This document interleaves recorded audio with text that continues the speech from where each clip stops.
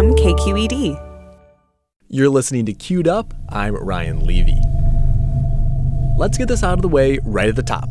No, I don't like Halloween, and yes, I do love candy corn. I am who I am. I make no apologies. But I get that some people really do dig Halloween and all the supernatural stuff that goes along with it.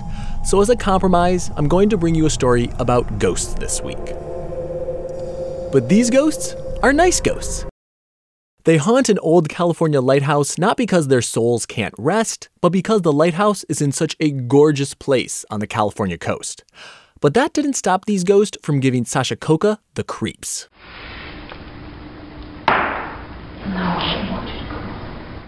Did you hear that? Now she wants you to go home. That's supposedly the voice of another ghost. This one haunts one of the oldest and most remote lighthouses in all of California. It's called the Point Sur Light Station, and it's basically this cluster of buildings perched on a giant rock just north of Big Sur. The coastline here is spectacular, and it's mostly populated by sea lions. You can actually hear them faintly barking down on the rocks right below the lighthouse. The waters on this stretch of coastline are so treacherous that lots of shipwrecks have happened here, even after this lighthouse got built in 1889. So the rock that this lighthouse sits on is really isolated. It's surrounded by water on 3 sides. And the first lighthouse keepers who came to live here could only get their supplies by ship. It took 4 hours to get here by horseback from Monterey. But for the kids who grew up here, the lighthouse keepers and their wives, it was such a beautiful place. They fell in love with these breathtaking views. Julie Nunez is a ghost hunter, and she says a lot of those original residents have come back here in the afterlife because it's so stunningly beautiful. This is my Shangri-La. It's just utterly beautiful. And peaceful. There's something about this place that's so calming. So it makes sense that ghosts want to come back here or want to be here. Yes. Okay, so she's not just a ghost hunter, she's actually a volunteer docent here at the lighthouse. And she's the one who recorded that ghostly, "Now you want to go home." She's actually got a collection of these recordings, and she says you can often only hear the ghosts when you're playing the tape back. Listeners, make it go up to red. So it's a little bit hard to hear, but Julie says that's the voice of a former resident named Catherine Ingersoll. She was a Danish immigrant, and she was married to a lighthouse keeper here. And she's apparently telling her daughter, who is nicknamed Pokey, to go up to bed. Listeners, make it go up to red. Julie says that was recorded inside the house where the lighthouse keepers' families used to live. She takes me inside that house, but first she knocks and asks permission in case any of the spirits are still around. Hello, it's Julie. Hi, Ruth. Can we come in to visit? She's talking to this ghost named Ruth. Julie says that Ruth's spirit still hangs out in the kitchen of the house because she liked to cook. Is anybody else here with us for right now that we can't see?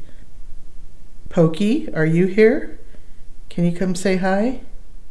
I don't hear anything except the wind rattling the windows, but it is getting a little bit creepy. And it's hard to tell if this is just a hokey trick for Halloween because they have decorated the house with witches' hats and fake skeleton arms. Yeah. Okay. Wait, did something just Yeah, move? the hand moved. The fingers on the fake skeleton hand, they actually twitch. Just slightly. Well, whoever did that, thank you. Can you make the skeleton hand move again? The skeleton hand stays still, but I do start hearing this weird buzz in my headphones as I'm recording. So Julie steps in to help. Could you stop trying to get energy from the equipment? It's affecting their reporting on all of you here at Point Sur. Would you mind stopping the static? On the count of 3, 1, 2, 3. But the ghosts don't listen. The buzz stays until we leave the building. You're probably saying at this point, okay, all of this is just a gimmick to try to get people to visit this lighthouse. Even some of the other docents I talked to do not believe Julie's ghost tales. But there is one docent, her name is Sheila Fraser, and they call her the level-headed Canadian. She says she used to be a skeptic until she had her own encounter. This was real. This was unbelievable. Sheila is the one who volunteers to clean the lighthouse keeper's house every Thursday. And one morning, she was putting away the vacuum when she says she heard something downstairs. So I sort of stepped back like this to see who it was. And there was nobody, but there was a woman. And she was right here on this top landing. And she was turn of the century, had her hair up. She's maybe in her late 30s, early 40s, long skirt. And the thing is, she was holding something. And I couldn't figure out what she was holding. She turned and looked up at me and she was gone. And she looked like a real person, yeah. flesh and bone. Yeah, absolutely. Even if you don't believe in ghosts, visiting this lighthouse is really eerie, even during the daytime. It's got lots of creaky doors. And the wind here is so strong, it can get up to 50 miles an hour. Julie says at one point, a lighthouse keeper's dog got blown off a cliff. It survived.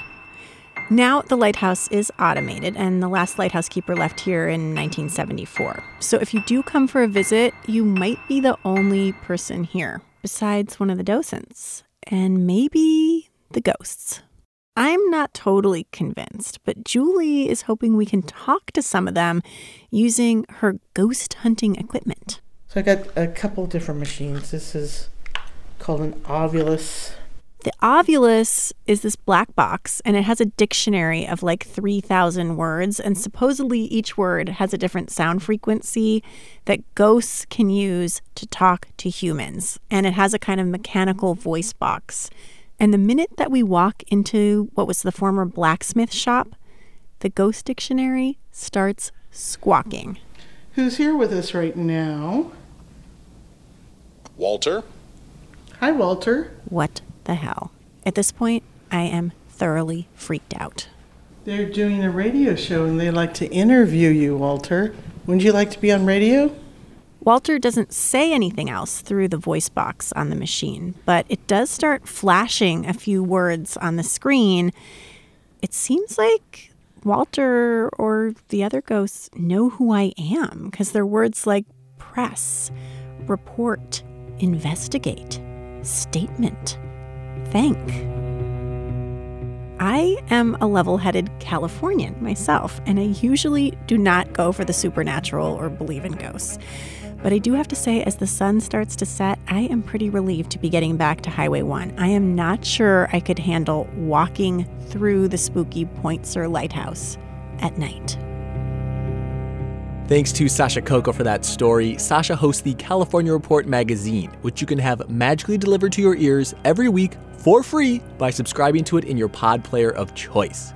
And while you're there and feeling a little spooky, check out this week's episode of Bay Curious, about a San Francisco ghost who was one of the city's leading citizens in the 19th century, until the city's white folks learned that she was black. Bay Curious and California Report magazine. Subscribe right now. I'm Ryan Levy. Have a good week.